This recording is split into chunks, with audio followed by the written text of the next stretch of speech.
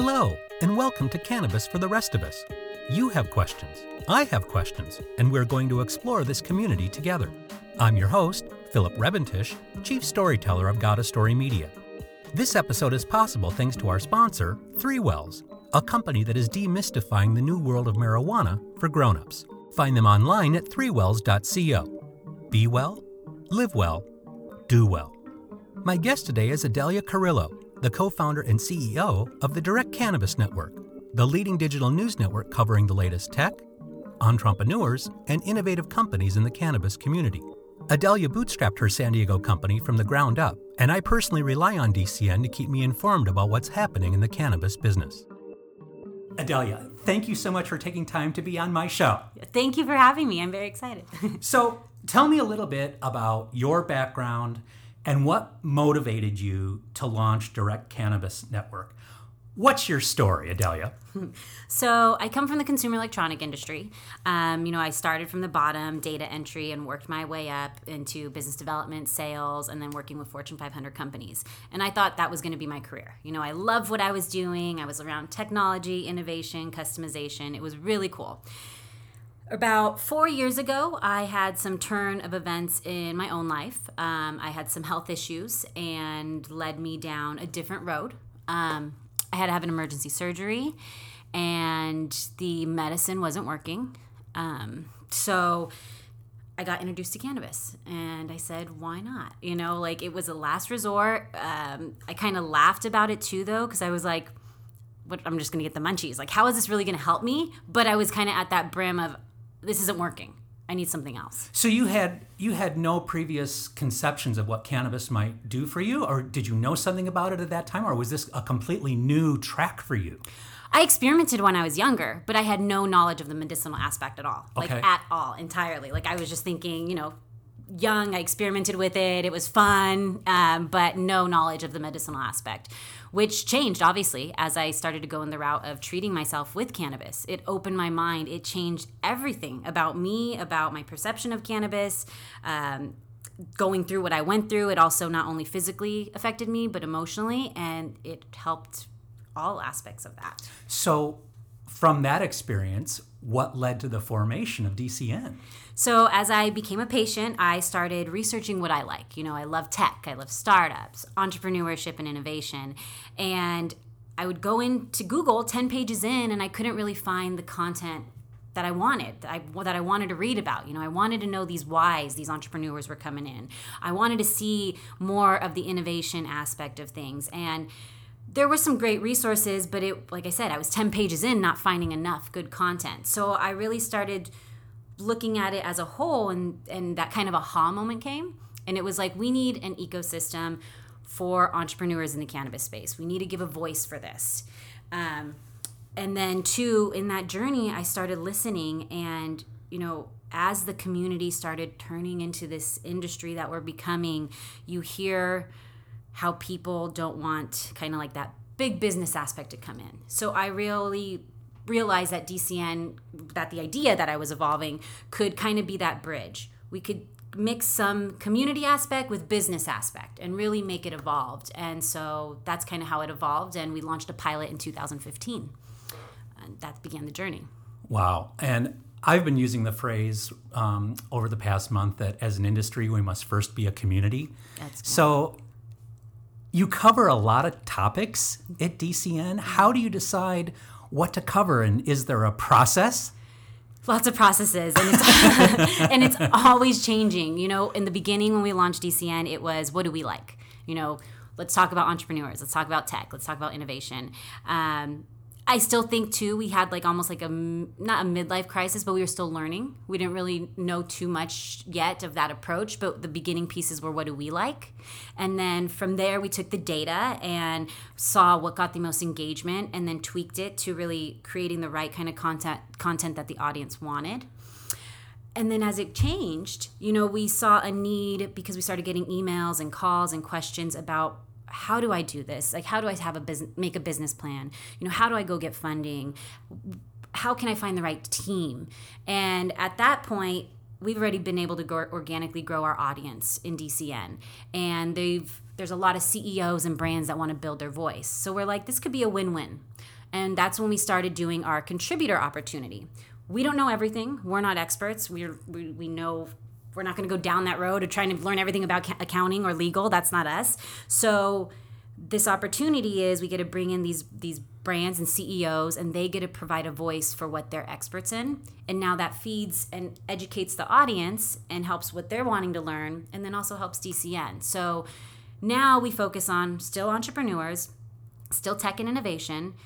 We talk about companies getting funded and acquired, and then there's really starting to build more on the education and business side of things within the topics. So I've noticed on your site, and yes, I'm a subscriber. Thank you. I've noticed that you provide topics for both business, as you were just saying, but also for consumers, because I know you do product reviews and things along those lines. So is it a tricky balance to keep that kind of, using some lingo, B2B and B2C within what you're trying to do? It is. It is very hard because we are essentially business focused, and that is our main focus.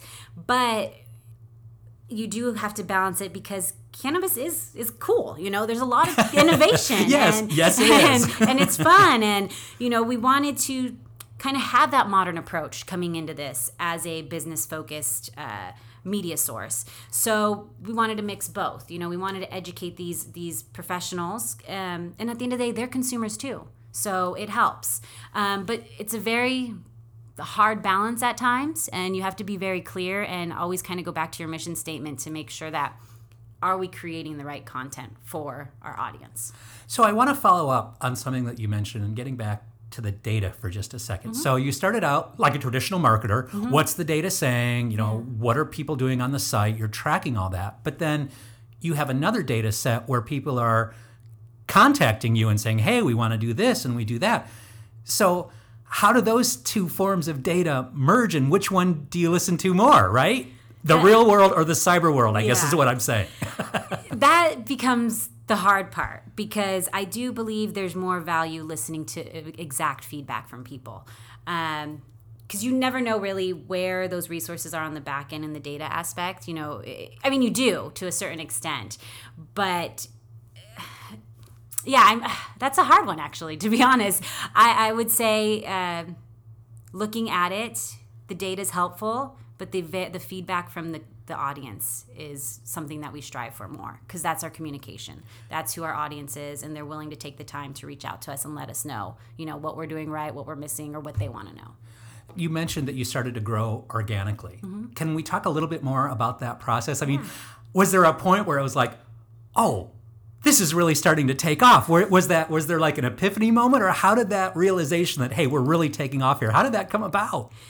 Well, it's funny because I remember, this started in my room. I remember building this whole thing and building our small team. And in the beginning, it was just my friends. You can see people signing up, and a lot of them were my friends, and which was great. But as time went on, then I would occasionally go and look at our subscriber list, and I'm like, I don't know these people, or looking at our stats. And it's like, now today we're being viewed in all 50 states and 175 countries. And this is no marketing budget. We're bootstrapped. We're still fundraising right now for our seed round. And so we've had to really have an organic approach. And what has been great is that we write about entrepreneurs and their companies, and they want other people to see that. And so they'll start to share. And then people love learning about tech and cannabis. And then those little things are like, again, cool. So they'll start to share that as well. So that has really been able to evolve our growth organically on DCN. So what I'm hearing is, of course, social media plays a large role in that. Yeah. So can you talk a little bit about your channels? Yeah, so we utilize a variety of different channels. Obviously, our website is the main, focus. We want people to come to our site. But we utilize Instagram, Twitter, Facebook. Yes, there's issues for people with Instagram and Facebook accounts. We see it all the time. For the cannabis industry, right? A lot of people industry. Don't realize that Facebook has been clamping down recently on cannabis-based business. So, how has that affected you guys? It's tough. We've seen a slowdown in the followers on those areas, but we are testing out different things. So Facebook Live allows, you to kind of beat the algorithm that they're hiding us, because you get notified if somebody else is watching a Facebook Live. So it's tweaking the system. You know, they're making it hard for us, so like let's use their system against them in a sense. That's kind of a guerrilla tactic, and I love that. We also utilize LinkedIn, which has been huge. You know, that one is obviously number one for us because that's where our audience really is. We are on Apple News. We have a channel there, and we do Flipboard, and we haven't tested Pinterest too much, but it's really get yourself everywhere you can, exactly. You know? Yeah. Well, when you have the resources to do it, right? Yeah. You're still in startup mode, you're bootstrapping, so what resources do you have to manage all those social media accounts? Exactly. You and I both know that this industry is changing every day. So for you at DCN, is that a good thing or is it a curse? I don't want to say it's a curse. I think it allows us to have the opportunity to learn these pain points that these other companies and entrepreneurs are facing, and then look at that to interview them and to be able to understand, you know, how did they work through that, and then share that so that other entrepreneurs don't go down the same steps, or don't waste as much money as they did, you know. It does get challenging though, because you hear the pain and the pain points and how hard it is for entrepreneurs in this space to really build their business, and everything's changing. You know, packaging's a perfect example. They made all these changes for packaging, and then they changed it again after so many people spent so much money, and everybody says this is the green rush, which I don't like that word at all, but right. they say that, you know, and yes, there's money being made, but everybody's still bootstrapped. Everybody's still startup mode. Their money's tied in with licensing or business fees that, you know, there's very few companies that are easy managed right now, that are, you know, making consistent revenue, that have things a lot easier. It's really hard here. Yeah, exactly. And even on the media side of it, right? Mm-hmm. I mean, you're in that space, I'm in that space. Everyone that I talk to when I say that I'm in cannabis marketing, they're like, oh, well, there's a lot of money there. And I'm like, wait, you don't understand that even just take a dispensary, for example, in California, you can't even think about opening one unless you've got $250,000 at a minimum sitting around. So do you think they're going to have money left over for marketing and media? No, yeah, exactly. Right? So it's a growth process. So does that play into your business philosophy as well, with that realization and fact? Yeah, well, the reality is, for any media company, we need eyeballs. We need an audience before we can even start charging. And so that I already knew in the beginning. And then it's kind of a win-win, but it does make it challenging right now, because you're right, a lot of these companies don't have the budgets. But I truly believe by us and companies like yourself, like media companies like yourself, by offering interviews and things without asking for a price tag, that comes back. You know, once they're making money, they're going to be like, who gave me a voice first? Who believed in me and gave me their time when I was just starting out? You know, they'll come back to us and want to work with us, you know, or find ways to work with us. So it is a little challenging right now, but our audience is growing, you know, every day. There's more and more companies coming in. It's a global industry, so it's just time. And I think that for me, it's also making investors, you know, one of the things I'm dealing with, making sure investors realize that, you know, yes, we may not be at certain numbers that they would expect a media company to be, but the long term, we will.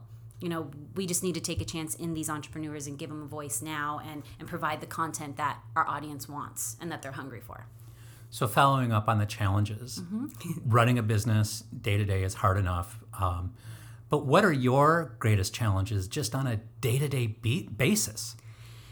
I would say it's really understanding kind of how to maneuver in you know, getting a consistent revenue stream. That is definitely big. And so we're pivoting all the time. We're testing new things out. We're reaching out to our audience and asking them, you know, what is it that we could offer? Because traditional media models, which is, you know, CPMs and clicking on banner ads, is kind of the old way, and it doesn't really work anymore. And also, I don't want our website to just be filled with a bunch of banner ads and hide the content. You know, it's original content and it's good content, and we want people to just consume it as much as they can and not be distracted. So it's really just finding how can we still build a successful revenue model that works, that still follows kind of our mission and brand presentation, The other thing is bandwidth. We're still small. We're not able to expand and utilize, building a big team yet. So you got to get creative. You got to find partners. You got to find tools. There's so many tools out there that can help you with your day-to-day. But our audience is so hungry right now, and bandwidth has been one of the bigger challenges. Is how can we continue to feed them, basically, when it's a small team. So putting your CEO hat on, where do you want DCN to be in a year? There's a lot. Well, we have time. Yeah, right? In a year, I see internally, I see us having a bigger team. I see a bigger office space that can be integrated for our B2B events that we can interchange to all of our different sets. Outside, I really see us not just focusing on cannabis events and cannabis, I guess more cannabis events and conferences. I want to be outside of the kind of cannabis bubble, just because there's so much going on out there that we could kind of bridge that gap and connect a lot of like-minded individuals who are not in cannabis to have a better understanding of cannabis, but also train them to know it's not just about dollar signs.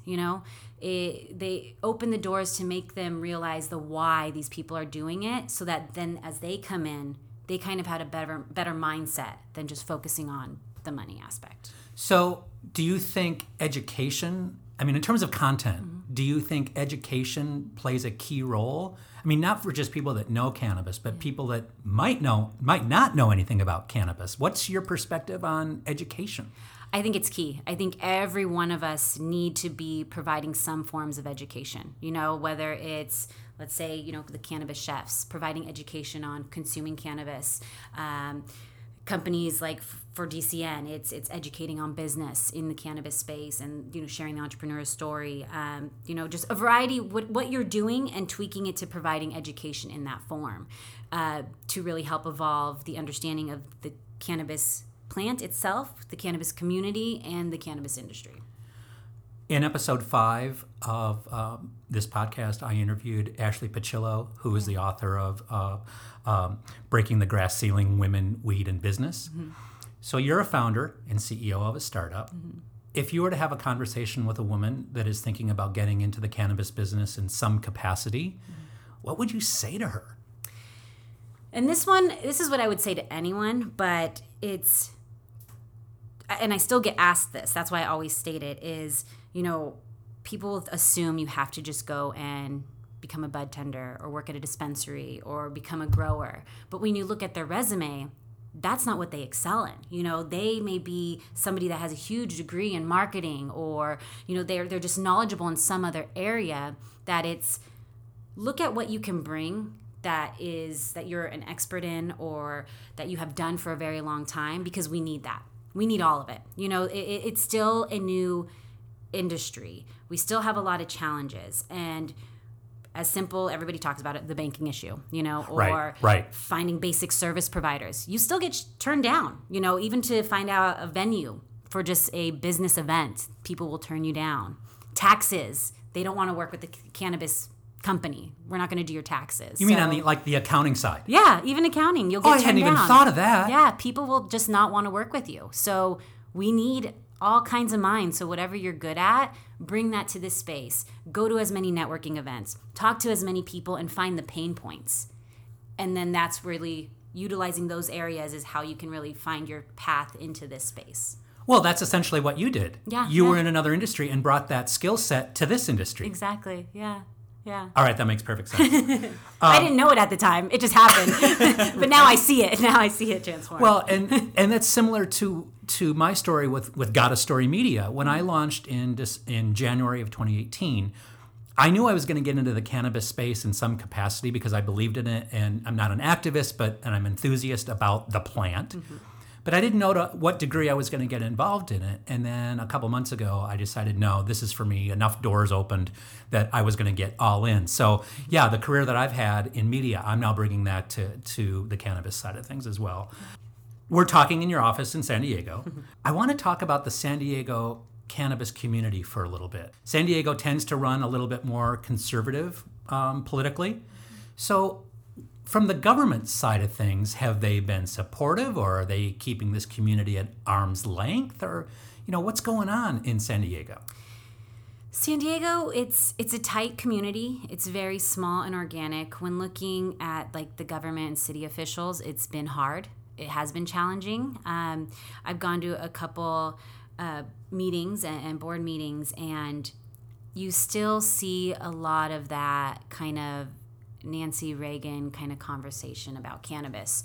So it's just a lot, which goes back to your education point, It's just a lot of things that people are just still believing and not questioning and not really wanting to do the research on it. So it's slow in San Diego, but I think could be in our benefit right now, because it's building a good, tight community to work together and to really find out how we can change, city officials' minds on certain things. I would say, though, it is starting to evolve.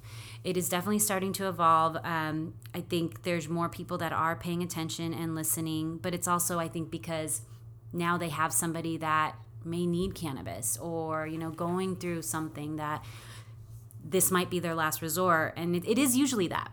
When you're connected and you have to go through that because of, and somebody needs cannabis or somebody's going through cancer and this, chemo's not working, it's that last resort, it changes people's perspectives. And so that is where I'm starting to see more and more people get kind of curious when it comes to, the locals and the government officials and whatnot. So we'll get there. But it's nothing like LA or NorCal. Kind of curious. I haven't heard that before. Can you claim ownership of that? Because I really like that. I'm sure I don't know. No, I don't think I can. I'm sure I've seen it before. Okay, because I haven't heard that. That's really funny. I like that. Within the business community here, you mentioned that you have even trouble getting event space to hold an event. It seems like there's a lot going on here. When I read DCN, It just seems like the community itself is very vibrant. So I know you mentioned, is it slow, but it seems to me like there is a lot going on here. Now, is that just because DCN just does a really good job? Or are there a fair amount of events going on within the community here? No, there's a lot going on. There's a lot of events and a variety of different events. We are starting to see a lot more business events. What? There was one that just happened, I believe, there's a couple actually. There was one that was on marketing. Talking to people about brands and how to market your brand. There was another one that was on investing in cannabis. You're starting to see a lot more women organizations down here. So there's a company called the Pink Haze, and they launch a monthly event called the Pink Sesh, and it's bringing women, patients, entrepreneurs together to just hang out and maybe partake in some whatever, chill out, just bring their own cannabis and hang out and have fun and just talk and just become friends. So there's a lot of cool events down here, I would say. But it sounds like they might be on a smaller scale versus like 100, 200 count type of things like you find in Los Angeles. Yeah, no. Those will happen maybe every other month. Maybe, during trade show season, you'll have a couple good ones, but we're not at that yet. They're not yet. And it may be because of the venue aspect. It may right. be I mean, just that's hard. A bit of a stumbling block if you can't have an event in an event space. Yeah, exactly. Right? Or they want to charge you more because... because you're cannabis. Yeah. Oh, you've got lots of money. And I'm like, it's a business networking event like every other networking event. Come on. Looking at the big picture, I always like to ask this question because I always get different answers. Where do you think the cannabis business in California and nationally will be a year from now? Well, I hope a year from now for California, we'll see things go a bit better in the regulation standpoint.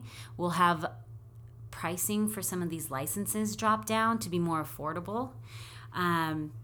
It's hard, the only way some of these companies can survive is if they give off so much of their company for investors. And that can also be challenging if you don't find the right investors. They could be just focused on, again, the bottom line, which they're supposed to, but you want them to still have a connection with what you're doing and believe in your mission. So I really hope that, like I said, the pricing goes down, it becomes more affordable, or there's just more opportunity for a lot of these businesses to survive.